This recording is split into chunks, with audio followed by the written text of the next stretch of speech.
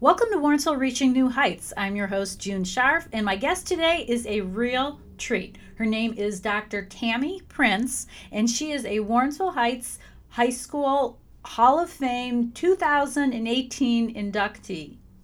She calls herself the nation's bedside doctor because a big component of her practice is patient advocacy and teaching people how to take care of themselves. Now, she lives in Atlanta, and this was a conversation we had by phone, which didn't compromise anything at all. And one of the things I think you'll enjoy hearing about is how growing up in this area had a lifelong impact on her. One funny thing she mentions is how her house was essentially the hangout house. Her parents didn't want her going over other people's houses for whatever reason, but they were certainly happy to have others come over their house. So a lot of people are familiar with the Prince home. It was actually in Highland Hills. So if this is sounding familiar, that's the reason why. So without any further introduction, I am very happy to introduce you to Dr. Tammy Prince. Dr. Tammy Prince, I want to welcome you to the podcast. Everyone should know you are talking to me from Atlanta, where you live right now. Yes. Yes. Thank you for having me. Sure. And most important, you're a Warrensville Heights native. You're a 2018 Warrensville Heights High School Hall of Fame inductee, which is part of the reason I want to have you on the podcast, but also because you've just done such an excellent job with your life, your career, your family, and we're going to cover all that, if that's okay. That sounds Okay, well, when I say doctor, you call yourself the nation's bedside doctor. So maybe you could explain how you came up with that little tagline for yourself. So my big thing is patient advocacy. A lot of times when patients come to me, I'm actually a specialist. So, when patients come to me and I'm asking them about their medical history and background and what their primary doctors have been doing for them, a lot of them are very clueless. They either don't know that they have a diagnosis of a serious condition. They either if they know that they have a diagnosis, they're not taking the meds the way that they're supposed to be, and a lot of it may be because they're not understanding the importance of it. Mm-hmm. And so, for me, I wanted to pretty much take that and make sure that patients truly understood when they leave my office as well as other physicians' offices exactly what is happening with them medically, so that they can explain it to someone else like myself, the specialist who needs to know, or even to a family member who may need to know for the family tree purposes. A lot of people are doing Ancestry.com, trying to figure out, where they come from. And it's important to know what your family's history is, especially medical conditions, because sometimes things are genetic and they run in the families. And as medical physicians, we need to know that. Okay. So that's where the nation's bedside doctor is. I am teaching patient advocacy, patients and their families. Okay. Well, your training is as an obstetrician and gynecologist, and then you're also specialized in occupational medicine, and you're with one of the nation's largest occupational medicine groups, where the way I understand it, you care for people in the workforce, especially pregnant or injured workers. Is that right? That's correct. That's correct.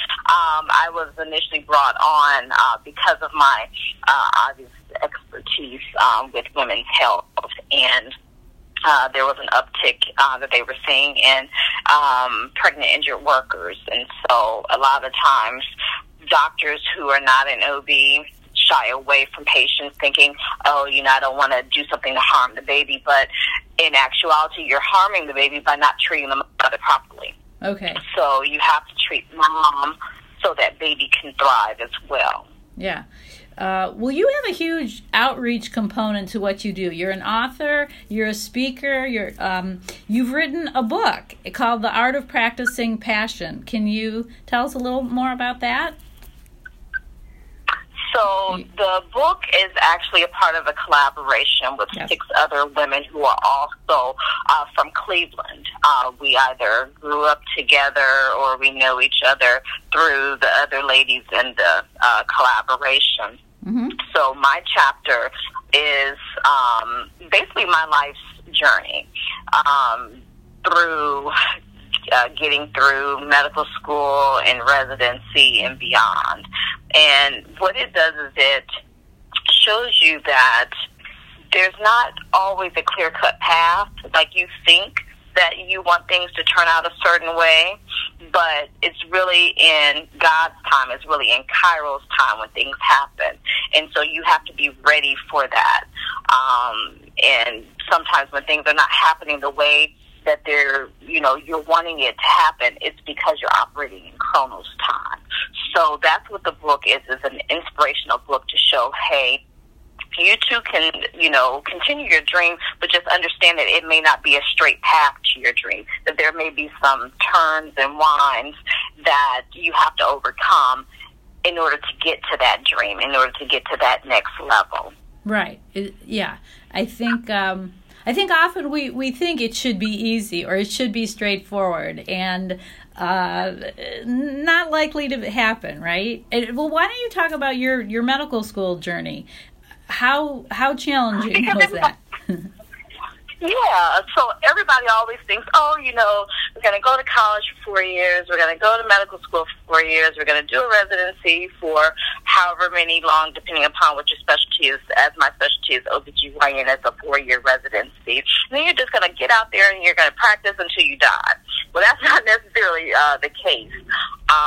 Sometimes, like for me, I was burnt out after I graduated from college. Mm-hmm. So I took what is now called a gap, year. Yeah. Actually took 2 years off in between college and medical school. And I think that is what helped me to do well in medical school. Matter of fact, my grades were much better in medical school than they were even in college, because I was so focused at that point. I had given my brain a 2-year rest. Yeah. And I also made sure that when I took that gap, I did not work in the medical profession, because I need to see for myself whether or not I truly wanted to be in medicine. And so some of the best advice that I got after I graduated from medical school came from one of my sorority sisters. And she said, Tammy, if you work outside of the medical field and during that time you still long for medicine, then that's for you. And that's exactly what happened. So I went into medical school, and I embraced that entire environment. I loved medical school. I then went on to residency.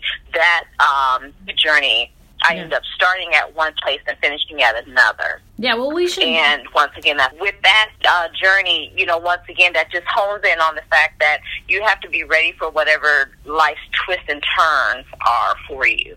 And you can't let that derail you from getting on with your dream, if that is truly, what you want to do. And so, my whole journey has been life's twists and turns, but that has made me realize that, medicine is for me. I love medicine. I love everything about what I'm doing.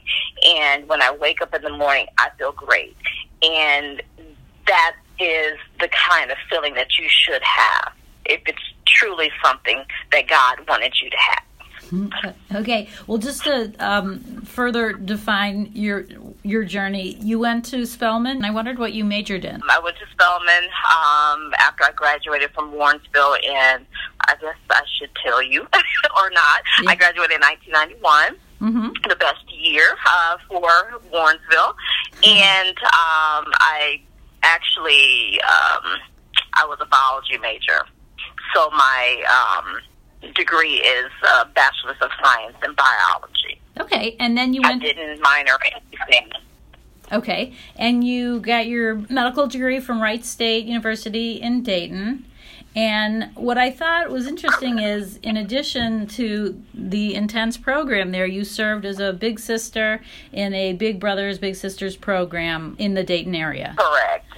Yep, that just was instilled by my parents, and also people that were surrounding me, that you have to give back, what was given to you, and you have to volunteer. And I've always, wanted to volunteer in some capacity. And with the Big Brothers Big Sister program, that was actually something that my medical school partnered with them. And so I just jumped at that opportunity because it gave me the chance to volunteer and give of myself, as I've always done. Yeah, and how old was your little sister? She was 13 when we started. And then she was 16 when we finished up. Now, you said that your life is basically a tale of two cities. That would be Warrensville Heights and Atlanta. And I'm just wondering, what impact did growing up in Warrensville Heights have on you, and how has it maybe continued to live inside you? Well, at the time, Warrensville was one of the suburbs where everybody wanted to move into. If you were doing well and you were a minority, you either moved into Warrensville. For me, I grew up, we were in Highland Hills, so not necessarily Warrensville, but we used the Warrensville school systems. So you wanted to move into that area, you wanted to move into Shaker Heights. Beechwood was another surrounding suburb.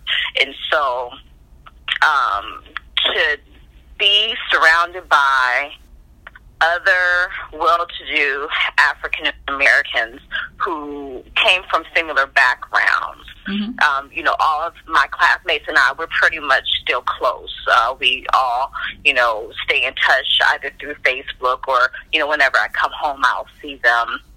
And, it's just good. One of my classmates happens to be superintendent now of Warrensville school systems.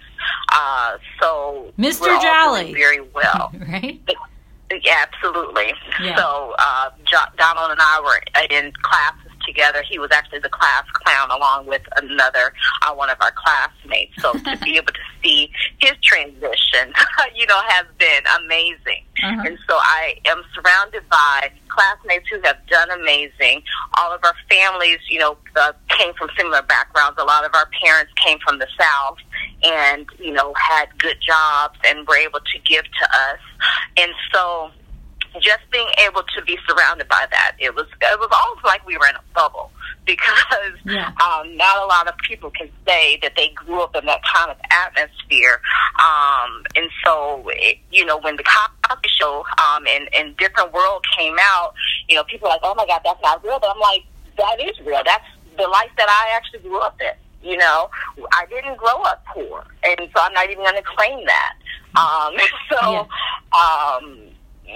It is possible to have a good life the way that we had in Warrensville. And so, coming down to Atlanta, it was almost like the same thing. You're seeing other well-to-do African Americans and minorities, and the experience kind of reminds me of where I grew up. Everybody, helping everybody, and really, really, kind of the rallying around you and being your biggest cheerleaders. And that's something that I experienced in Warrensville. I had the best teachers from Warrensville. I wouldn't trade my childhood for anything. I wouldn't trade my college experience for anything, or any of my experiences, because that's how I have been shaped, and how I am the woman that I am today because of those experiences. Okay. I like all that. Now, what about the climate in Atlanta? How do you handle the heat? Stay inside. Yeah. No, I think because fact, I did come down to college. I kind of got acclimated to the heat. But yeah, I mean, you just use common sense. You don't, you try not to go outside during the hottest times, which is around noon to 3 p.m. Like right. today it's supposed to be 94 degrees. So I'm going to try to, stay indoors as much as I can. Going to, wear my sunscreen when I go out. Yeah.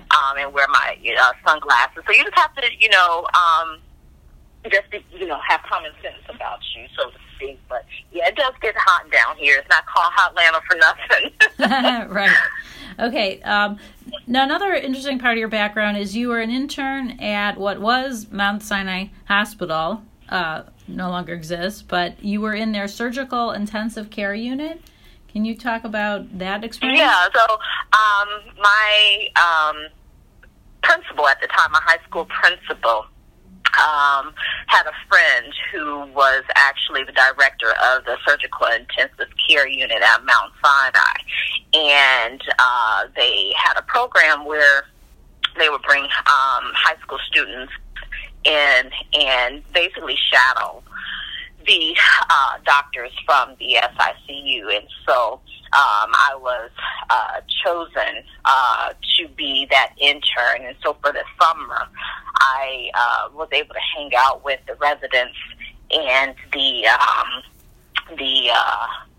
director and all of the staff, and that's where I was introduced to cardiothoracic surgery, because at first I wanted to be a cardiothoracic surgeon. After that experience, I love cardiothoracic.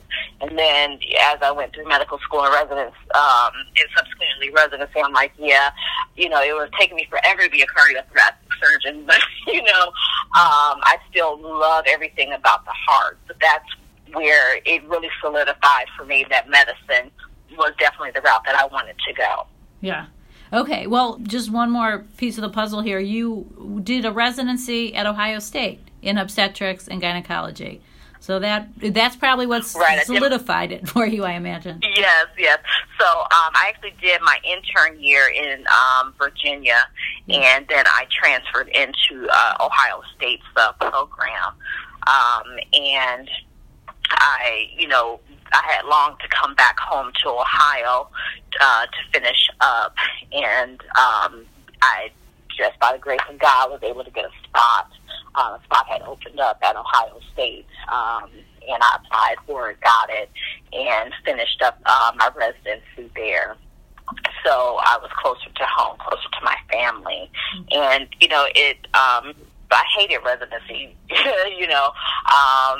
It was just very grueling, but I knew it was a means to an end. And so, you can do anything. I had to psych myself out. You can do anything for 4 years. Everything that I've done had been in 4s up until that point anyway. So, by the time I got done with residency, I was, happy. But I also longed to, at that point, go back to Atlanta, which was my second home that shaped who I am. And so I was able to get back to Atlanta. After that, where I've been pretty much ever since. Now, you went right into private practice after your residency. And I'm just wondering, at this point, do you have any idea how many babies you've delivered? I have none. I have no idea. Let me throw some numbers out. More than 1,000? I used to keep up. I can't even speculate. I, used to keep up with it more in residency just because we had to keep up with those numbers. Yeah. But once I got out, it just was all a blur. Yeah. I don't know. Okay. It's definitely a few hundreds, if not probably upwards of 1,000. Okay. So. Isn't that an amazing thing? You brought all those people into the world. I don't know. I just think, it's a specialty unlike any others in terms of the impact like that, long term. Yeah. It can either be really, really good, or it can go to pot very quickly. So you always have to stand on guard and be on your P's and Q's, and not let anything be taken for granted. Bringing life into the world is a beautiful thing. For me to be able to see the baby first, and then to be able to hand that baby over to their parents after I deliver is a beautiful thing. Mm-hmm. Just to be a part of that. Matter of fact, one of my patients I usually don't allow for cameras or videotaping while I'm doing the delivery, but afterwards, the father had a radio show, and so he wanted me to be on that radio show. And so I granted him that interview, and actually to this day, we are still friends. They actually moved back to the Atlanta area recently, and he follows me on my social media. I follow him.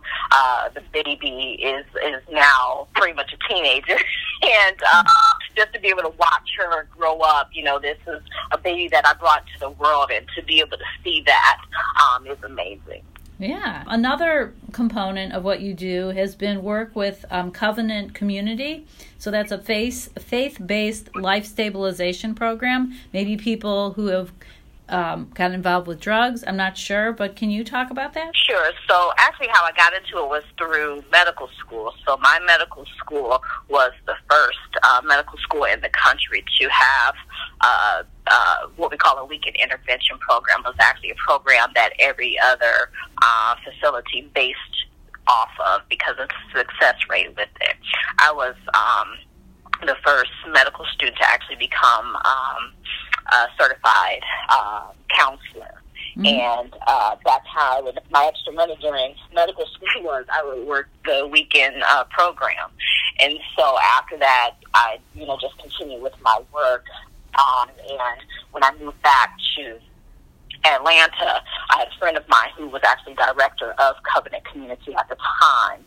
And they needed a medical doctor because for most programs, it is a state requirement that you have a physician that is underneath the umbrella for admissions and things like that. So she knew about my work, and she said, would you like to come aboard? And I did. I loved the program. I loved the fact that the program had such a great success rate, and I've been with them now since 2011. I'm a board member now, so I'm no longer the medical director as I was before.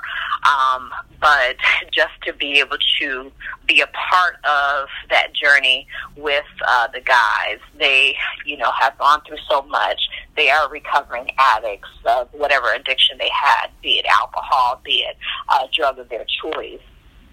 But to be able to watch them get back on their feet, to be able to watch them get jobs and be responsible, paying bills, and getting their families back, because a lot of them lost families and they lost friends during their addiction phase. And so watching them be able to make amends with their families and friends, to be able to continue on their sober journey, that is one of the most rewarding things that I do. Yeah, that sounds extremely rewarding. I'm thinking people might want to sort of plug into Tammy Prince, and you said you're active on social media, so where can people find you? First, if you want to reach me, I'm either, because I do consultant work for my nation's bedside doctor with the patient advocacy. You can go onto my website, www.nationsbedsidedoctor.com. I am on all the social media sites, so under Twitter and Instagram is under Dr. T.M. Prince 4. Under Facebook, I am Dr. T.M. Prince 4 at the Nation's Bedside Doctor. Okay, good. I'm glad. I just want people to have that info because I think it could, it's very valuable. And I love to interact with people on social media. So, if I post, post all sorts of medical tidbits and also just some kind of inspirational quotes. So if you interact with me and ask a question or, make a comment, I am, usually good about commenting back. Okay. Another amazing thing you did is you performed some mission work in disaster areas in Haiti, and it was part of your activity was building a source of clean water, as well as providing medical care. So what do you remember from that experience? The people. The people were so grateful because, they basically used the same water for cleaning and cooking, and they didn't know anything different. They didn't know how bad that can be for their health overall. And so for us, I did this mission trip through my church, Impact Church, and what we did was we came in and basically helped to build a new water system where they can get clean water to take showers, and also clean water to cook with. And it was all powered by solar, so they didn't have to worry about electricity as long as they were, having the solar panels recharged, which obviously they would because of where Haiti is. They had the water that they needed to survive. And just being able to see the look on their faces when we were finished and to be able to see the running water, that was everything. The people there are so grateful. They, are still not recovered from the earthquake that happened God knows how long ago now.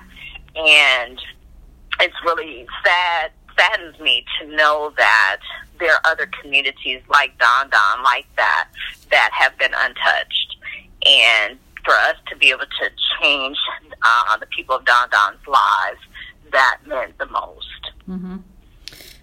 That's amazing. You're having such an impact in so many different directions. It's extremely impressive. Now, I think you have a little bit of wanderlust, too. You say that you enjoy traveling the world to discover how medicine is practiced in other countries while finding, I suppose we could say, traction with just immersion in other cultures. So, is there any place that stands out that you've been to that you've really enjoyed? I've enjoyed South Africa, Barbados. I've enjoyed a lot of different places, and just to see how people practice medicine. St. Kitts and Nevis, I went in and I happened to know their government. Pretty much everybody who they would be on the same level as like Joe Biden or Mike Pence and, Donald Trump, those kind of people. They took me around. They showed me the hospitals, and I was able to go in and kind of, look and tell them, okay, this is where you need to improve. It meant a lot to be able to have that trust, because they, obviously don't bring a lot of foreigners in to do that. So the fact that I was able to get that tour, that, meant a lot to me.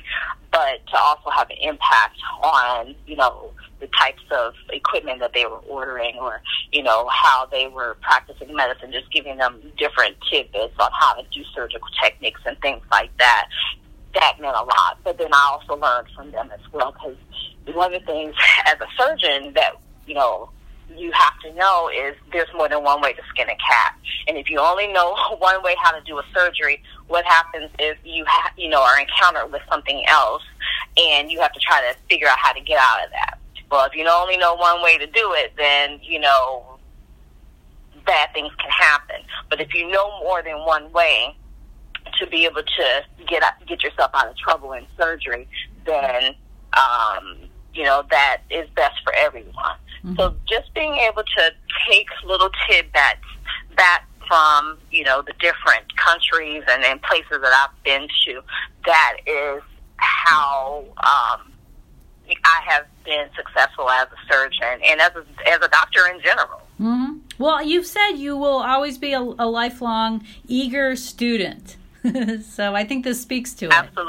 Absolutely. Yeah. Absolutely. I don't think I can get through life without wanting to learn more about any subject. Yeah. I've been told by my husband I'm a walking encyclopedia because, I just start throwing out little tidbits of information. Yeah. But,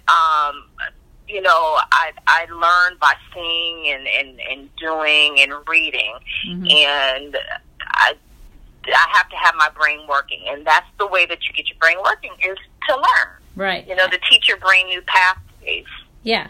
And also I think you're someone who just pays attention, that you're just noticing all the time, something to read, something to listen to, something to watch, right? Just plugged in. Absolutely. Absolutely. You know, I guess what the old timers used to say, I don't let grass grow underneath my feet. Yeah, so right. I'm always moving about and wanting to know the latest and the greatest. Yeah. Because once again, that helps me in the long run.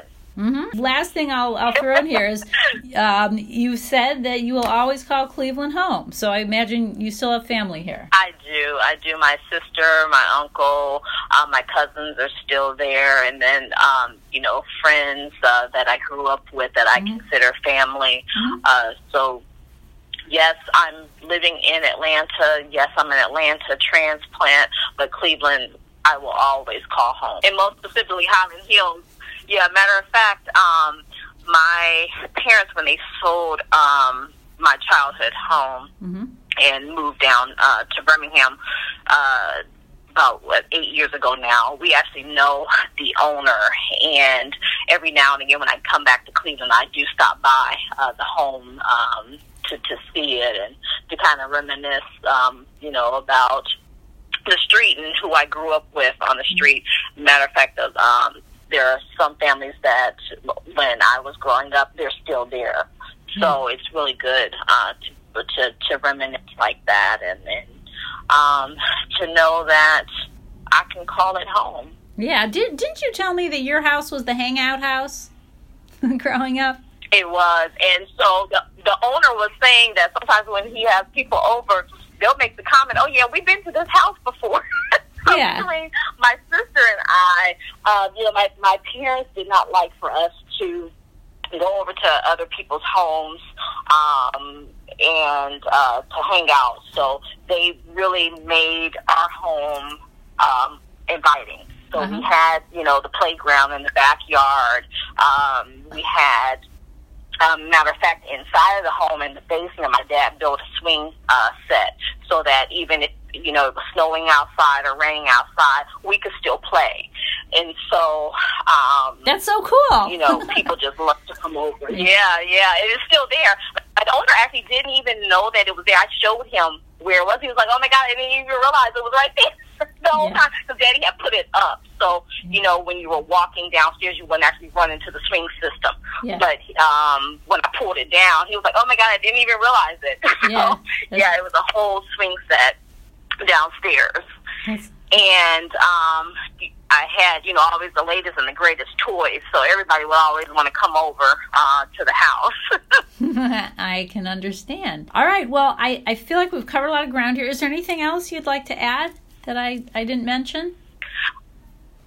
Yeah, so I'm actually working on my second book. My second book is all geared towards patient advocacy, so I'm giving people pointers and tips on how they should approach their physician appointments. So it's going to be pretty much a step-by-step. We've got about 5 of the chapters written. We're hoping to have a late September launch for the book. So I'm very excited about it. We don't have a name just yet, so I'm trying to come up with one right now. Matter of fact, if you subscribe to my social media sites, and I may pose the question, make sure you answer. Maybe your answer will be the book title. Well, that would be exciting. How are your books sold? Are they through Amazon, or like The Art of Practicing Passion? Where can people find that? You can get it through Amazon. Barnes and Nobles also has it. So, or me directly. Okay. All right. Through the website. Yes. Okay. Well, Dr. Prince, I just want to thank you so much for your time, for sharing your life story, and we're just honored to call you one of our Hall of Fame inductees. Absolutely. Go Tigers. All right. Sounds good. Thank you so much.